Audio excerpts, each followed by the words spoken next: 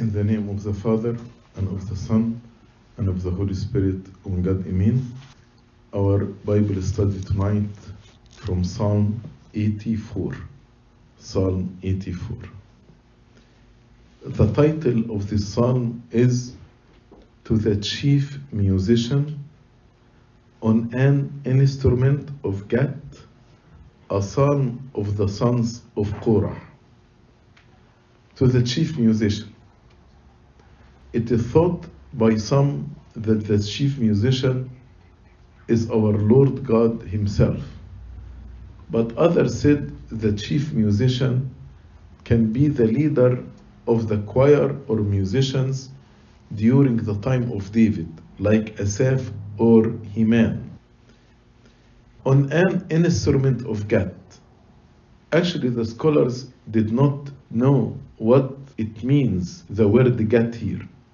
So there are many interpretations. Some think it may refer to a tune commonly sung in a Palestinian city of Gat. You know, Palestine at the time were 5 cities. One of them was Gat. But others said it was instrument that was invented in Gat. Others said if we search the root of the word Gat in Hebrew, means wine press. Wine press. So it's a joyful hymn for those who trade the grapes and make wine. The word Gat came or comes in the introduction of 3 psalms. This Psalm 84, Psalm 8, and Psalm 81. And these 3 psalms actually have a joyous character. So it can be concluded that where we find the word Gat in the title, we expect a hymn of joy and gladness. Then the last part in the introduction, we explain to the chief musician on an instrument of Gat. Then the last part, a psalm of the son of Korah. These sons of Korah were Levites from the family of Korah. During David's time, they served in the musical aspect of the temple worship, as we read in 2 Chronicles chapter 20, verse 19. They served as temple keepers and also as bakers, and the temple was their life. Their grandfather Korah led a rebellion of 250 community leaders against Moses regarding the priesthood. Why Aaron and his children are the priests? Why not us? And actually they got censors and started to raise incense. This happened in the wilderness after their exodus from Egypt, as we read in the book of Numbers, chapter 16. But God judged Korah and his leaders, and all of them died. As we read in Numbers 16, verse 32, the earth opened its mouth and swallowed them up together. But the children of Korah lived, remained, survived. As we read in Number 26, verse 11, nevertheless the children of Korah did not die.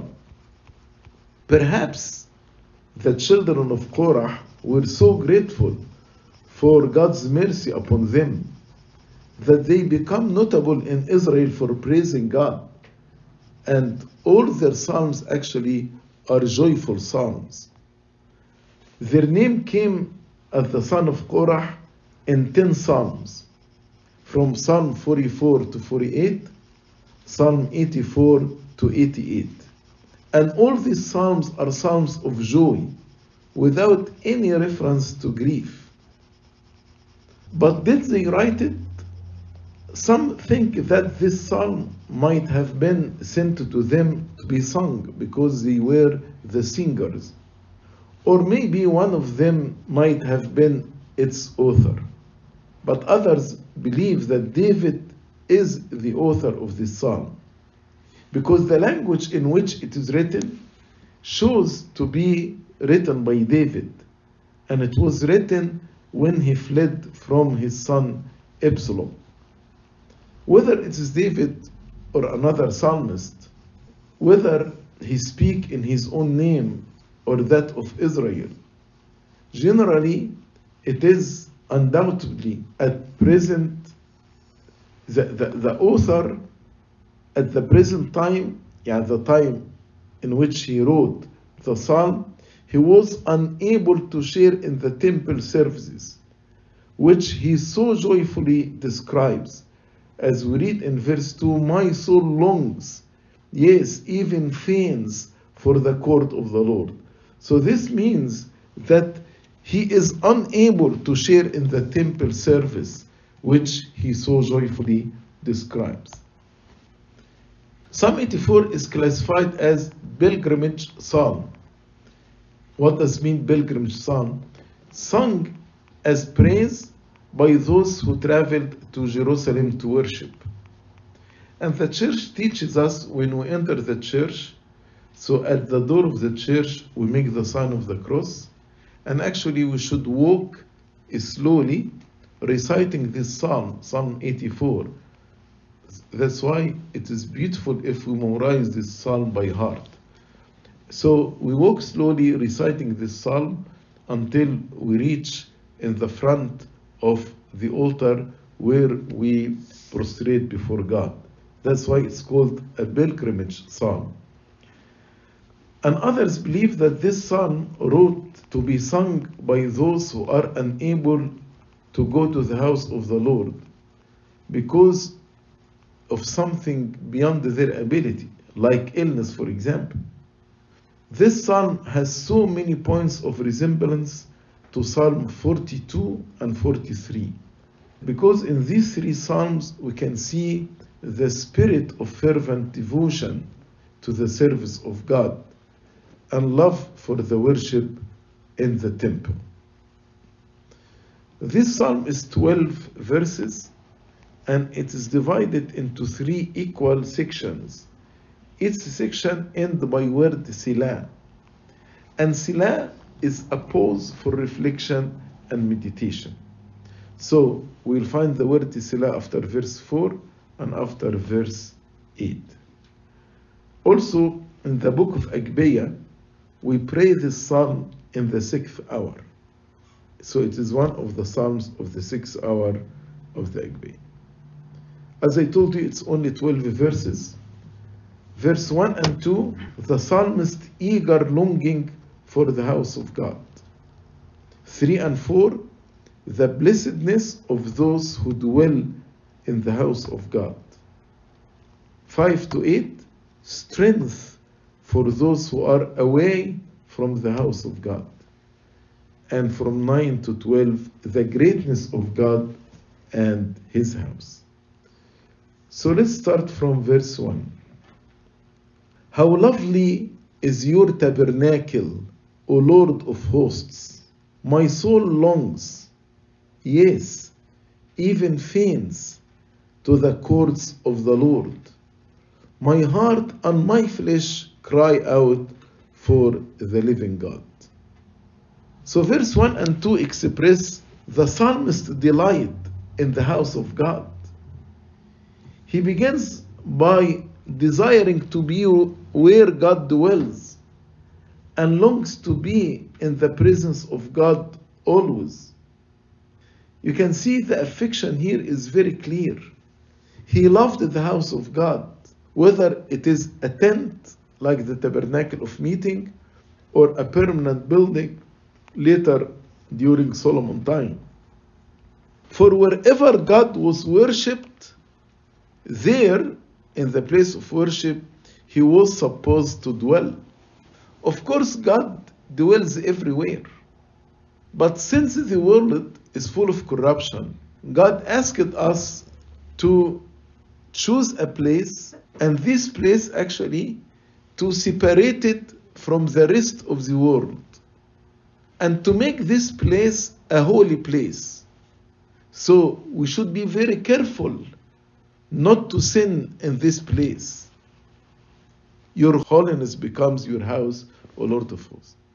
So every time we enter this place that's holy, that's separated from the rest of the earth, this will be an icon of heaven, the holy of the holiest. And God promised that there will be a special blessing in these places, in the church. God dwells everywhere, but there will be a special blessing in the church, the consecrated place that is separated from the rest of the world. So, David, if the author is David, considered the tabernacle beautiful. How lovely. His expressions shows us that his feelings were overwhelming. How lovely to my memory, to my mind, to my heart, to my eye, to my whole soul is your tabernacle, O Lord of hosts. In some translation like the Arabic, it is plural, not singular. In English, it is singular. How lovely is your tabernacle. But in Arabic, plural. ما أحلى مساكنك أو مساكنك محبوبة أيها الرب إله القوات. So, something that the plural is used either to express the dignity of the house of God, or it may be used with reference to the various building of which the temple is composed. If you remember, there is the holy and the holy of the holies, and outside them the court where the people were standing. As we read in Hebrews chapter 9, the first and second part of the tabernacle, the holy place and the holy of the holies beside the courts of the people. He said, how lovely is your tabernacle, O Lord of hosts. Why he said, O Lord of hosts? Because if God is there, then his angels will be there also. So he is the Lord of hosts because of the presence of the angels in the sanctuary of God. That's why in the verses of the symbols, we say, hail to the church, the house of the angels. And the titles of God is scattered throughout this love song in greater variety than one would expect. Can you imagine, this psalm is 12 verse. You will find 16 names and titles for God in 12 verses. Clearly, the psalmist delight in the exalted titles of the Lord he loves. As we say, your name is sweet and blessed in the mouth of your saints. God's name is always on his lips. And the psalmist's appreciation for God's house was not simply because it was beautiful. No, his soul longed for God's house, even faints when he denied the privilege of meeting with God among his people. That's why he said, my soul longs, yes, even faints, for the courts of the Lord. My heart and my flesh cry out for the living God. This was deep feeling. Everything within him, his heart and his flesh, longed for God and his house. Now he reveals his deep feelings as he thinks about the temple.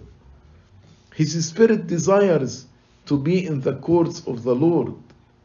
His desire is so powerful that he says that he faints for the chance to be in the courts of the Lord. His heart and his flesh sing for joy to the living God when thinking about being in God's presence. My soul longs, even faints. Faints means his soul is consumed or wasting away with longing to be in the court of the Lord. And the soul and body partake together in the longing for the kingdom of heaven. This speaks to the servants of God today.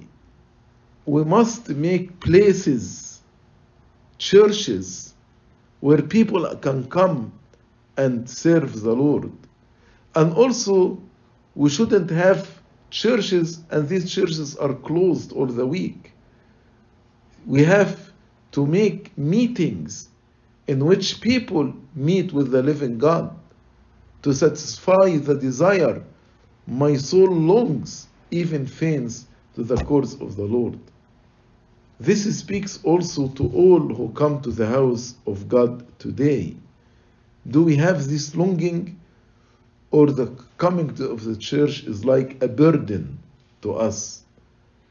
We must come with the primary focus and expectation of meeting with the living God. That's why you are here, to meet the living God. Verse 3.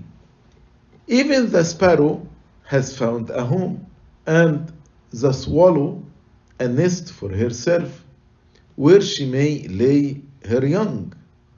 Even your altars, O Lord of hosts, my King and my God. The psalmist actually painted the image of the sparrow and of the swallow and left to the reader to interpret it. Some say that the birds actually nest on the altars. Sometimes in the big churches we can see birds flying inside the church or inside the cathedral, or on the windows they make nests, or in the dome when there is a high tower, actually some birds make their nests there.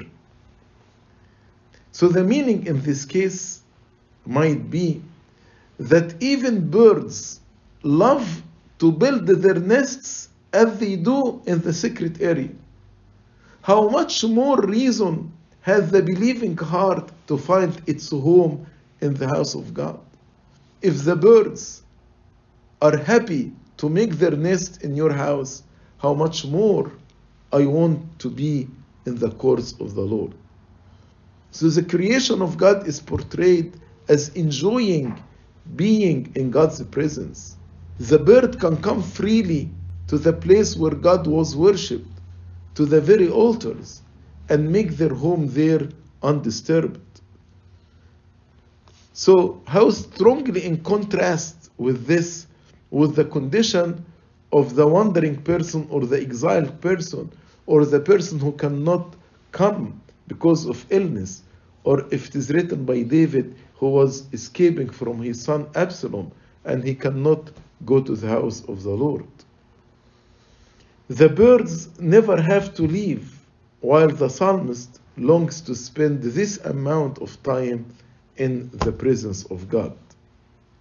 So some say that the birds were found in and about the temple. But others said it is very unlikely that the sparrow and a swallow or bird of any kind should be permitted to build their nests and hatch their young in or about the altar, especially in the Old Testament, in the tabernacle of meeting or in the temple of Solomon. Why? These altars were kept in a state of purity, and where continuous fires were kept up for the purpose of sacrifice and burning incense. So it's difficult for a sparrow or a swallow to make their nest there. So what is the meaning? He might want to express how the sparrow and the swallow seem to have a happy destiny, to be in a condition to be envied. So both the sparrow and the swallow have their own homes, and they are happy in their own homes.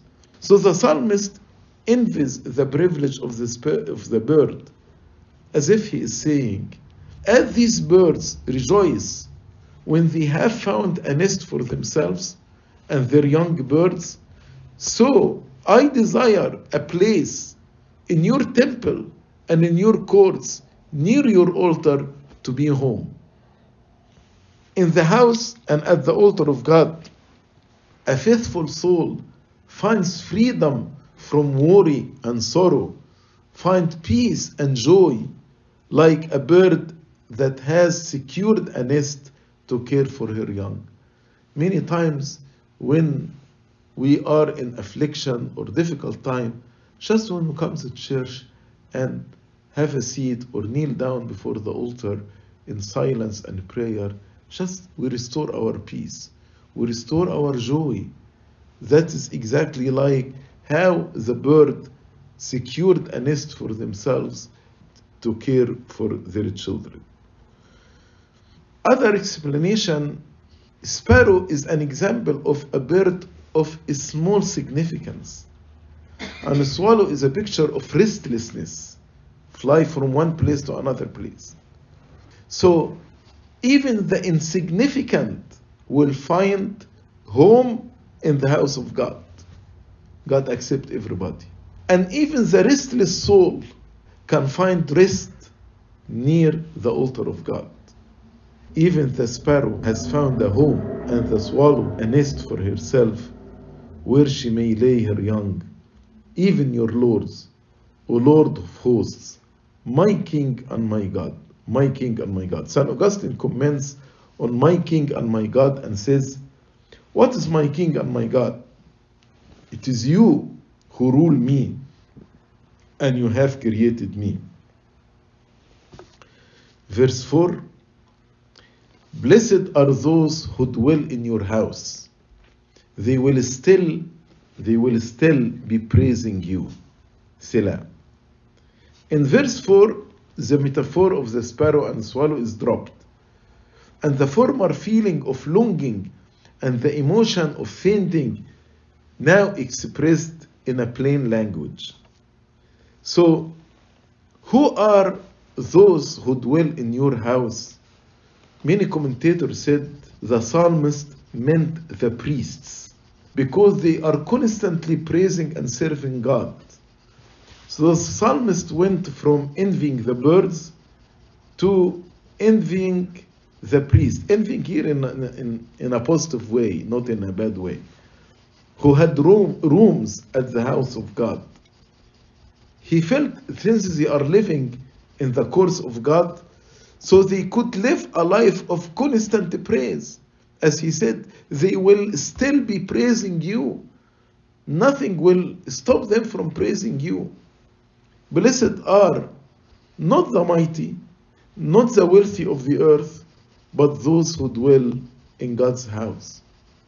Those who can always be in God's presence have a great blessing and a great advantage.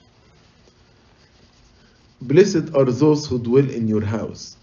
Your house may mean your church, where believers find it good to draw near God, as He always pours out His Spirit on His sincere worshippers. In the church, we receive all the sacraments. St. Augustine says, if you have your own house, you are poor. But if God's house is your house, you are rich. In your house, you will fear robbers. But in the house of God, He is Himself the wall. Therefore, blessed are those who dwell in your house. They possess the heavenly Jerusalem without constraint, without pressure, without difference and division of boundaries.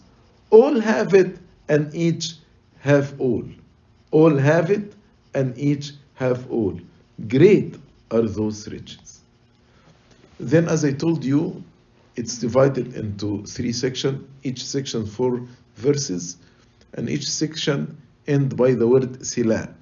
Selah is a musical pause for contemplation. So now it is worthwhile to pause and meditate upon the hope of dwelling with God and praising Him. Verse 5. Blessed is the man whose strength is in you, whose heart is set on pilgrimage. From verse 5 to 8, second 4 verses, express that not only those who dwell within the wall of the temple, like the priest, are blessed, but those who in the strength of God, defeating every obstacle, appear in His presence and offer their prayers.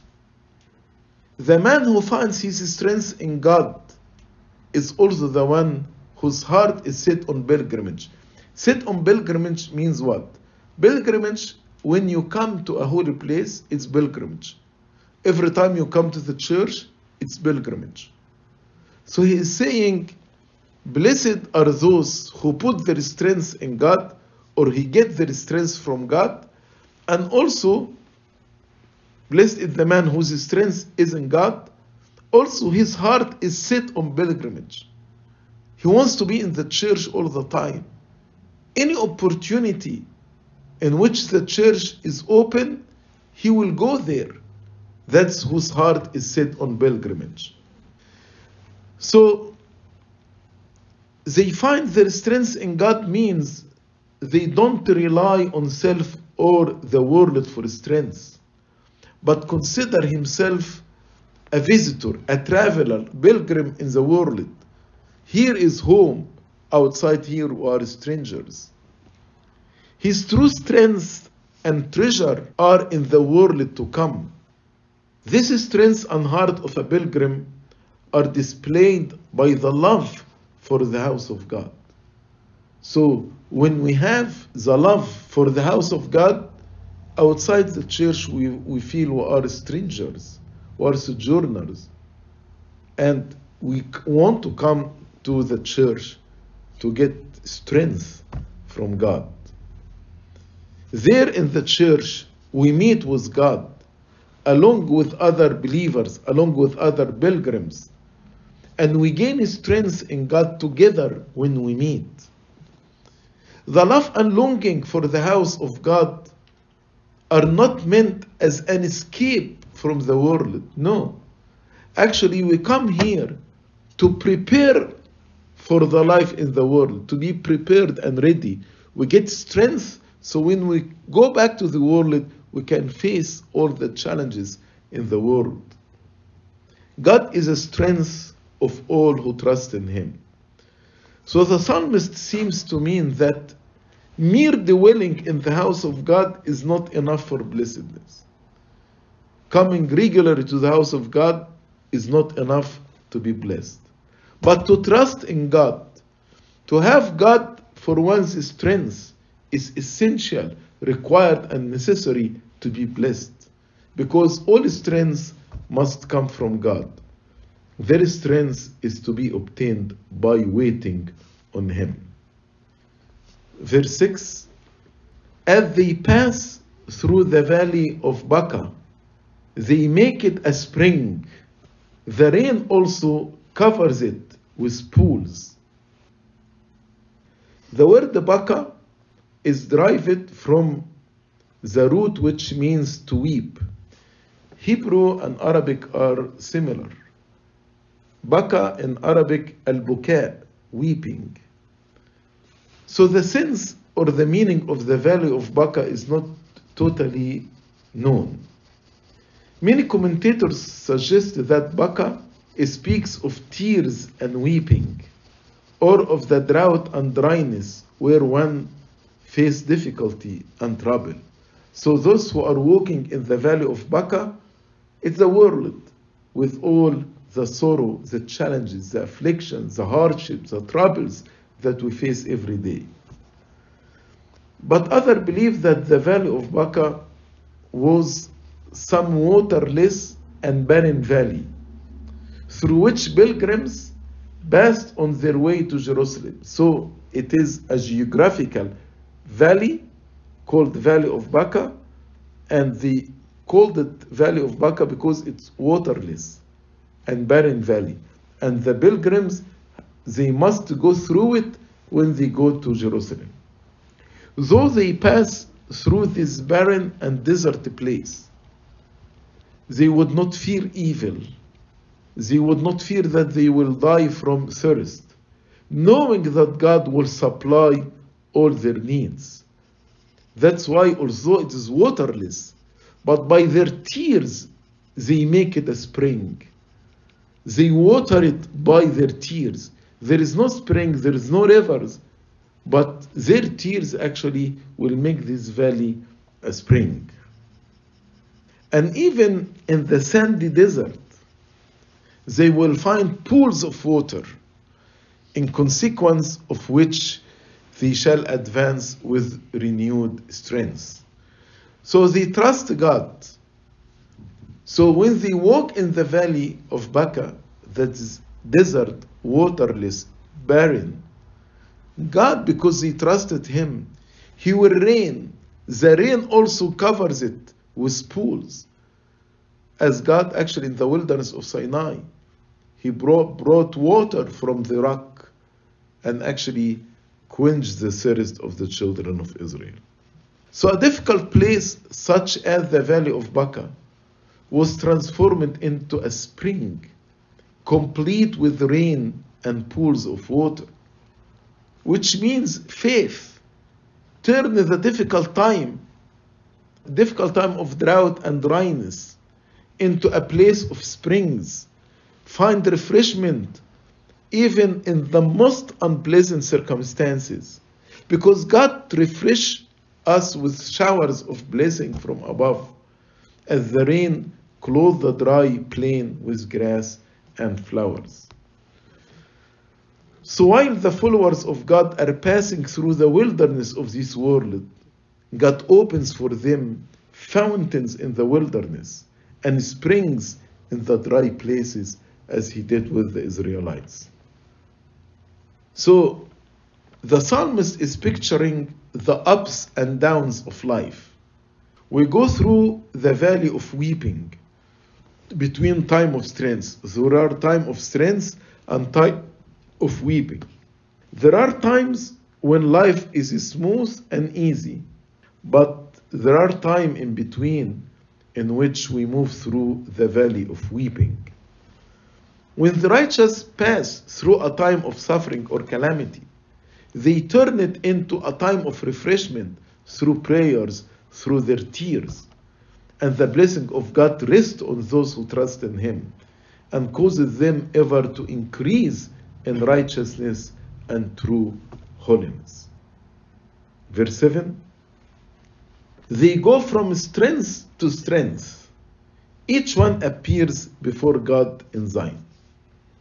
With the blessedness expressed by the plenty of the water in any otherwise dry place, the pilgrims in strength and go to more strength, from strength to strength.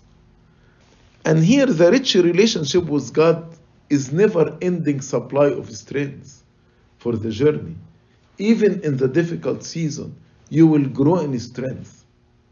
On a normal journey, by the way, especially in a difficult road, the usual pattern for the person is to go from strength to weakness or fatigue, right? That's the normal pattern.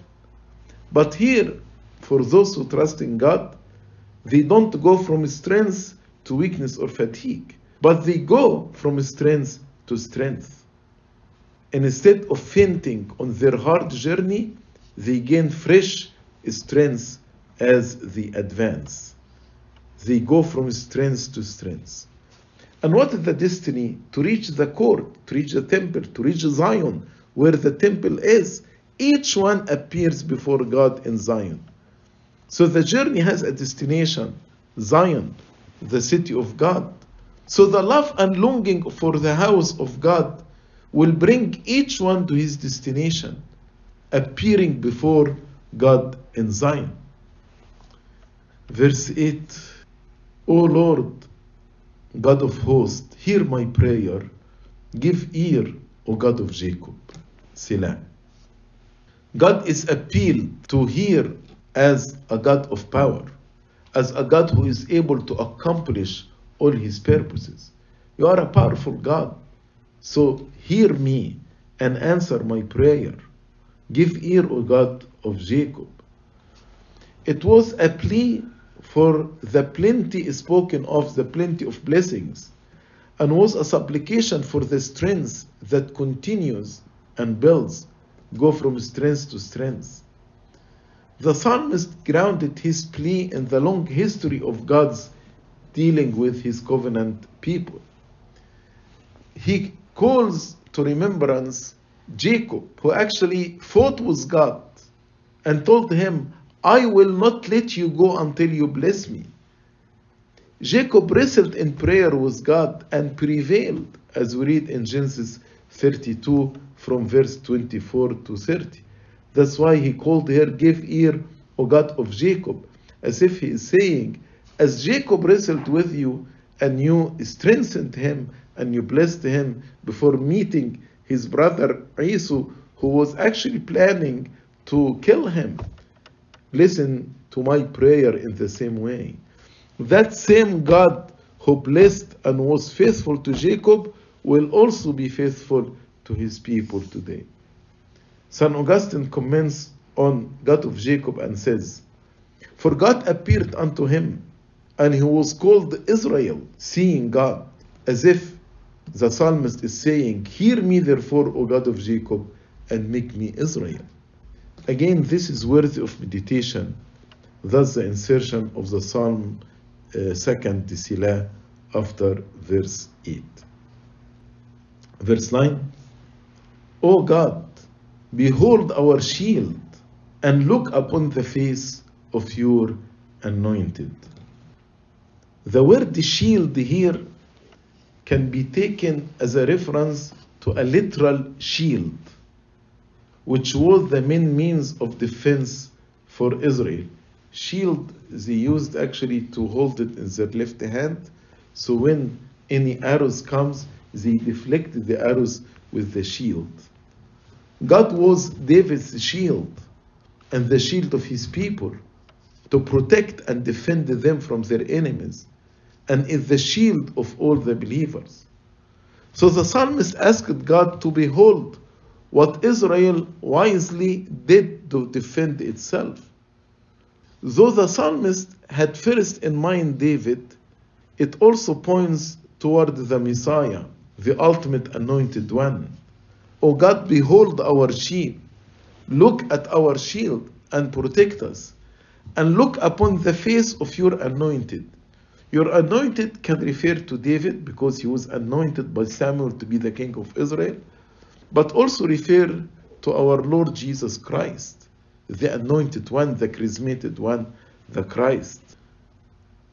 So the psalmist request in regard to David is that God would look upon his outward state and condition. He is escaping and running away from his son Absalom, which was a distressed and afflicted one. God look upon David with eye of pity and compassion.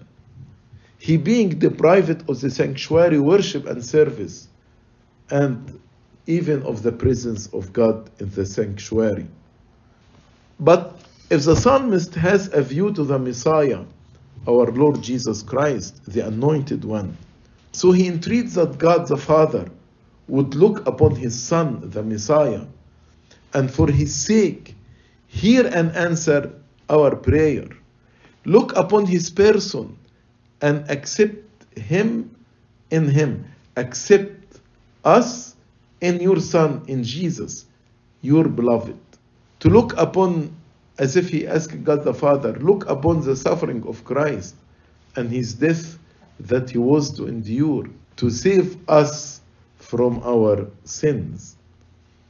Also, look upon the face of your anointed. Some commentators take it to be a prayer for the speedy coming of the Messiah. Verse 10, "For a day in your courts is better than 1,000. I would rather to be a doorkeeper in the house of my God than dwell in the tents of wickedness." The psalmist began with love and longing for the house of God, and now he returned to the same thought. Time spent at God's house was better and more valuable than time spent anywhere, elsewhere. A day in God's presence worshiping is better than 1,000 doing other things. 1,000 days doing other things. But if we don't have this desire like the psalmist, maybe our desire reflects our sinful condition. If we want to spend the shortest time in the church and the longest time outside the church. It is a reflection of the main thought of the psalm, the incomparable blessedness of dwelling in God's house. That is actually the main theme of this psalm. Some commentators connect this verse with verses from 1 to 7, taking verse 8 and 9 as parenthetical and regarded as giving the reason for the desire to enter the temple, which is the dominant area of the psalm. So, why there is a desire and longing to be in the temple? Because one day in your court, in its blessing, better than 1,000 years outside. That's why he said, I would rather to be a doorkeeper in the house of my God. If David is the author, so he said to be a doorkeeper is better than being a king. This was another expression of the psalmist's love and longing regarding the house of God. Living a luxurious life in the lavish tents of wickedness meant nothing to him. He would rather humbly serve in God's house. As a king, actually, he committed adultery and he killed, but living in the court of God, he would be praising the Lord. So the psalmist says that he would rather be troubled and burdened so as to be near the house of God rather than be in the comfort of tents but not near the Lord. So, if I am troubled and burdened but in the house of God, this is much, much better than being in comfort but in the tent of the wicked people. To be a doorkeeper, the verb used here is derived from a noun signifying sill or threshold.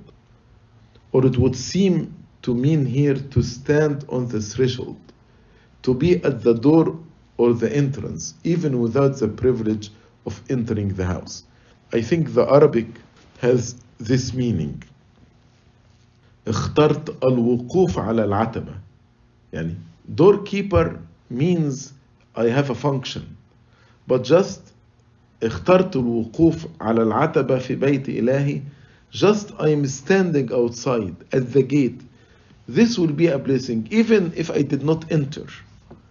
So, to be at the door or the entrance, even without privilege of the entering of the house, is better than 1,000 days in the tent of the wicked.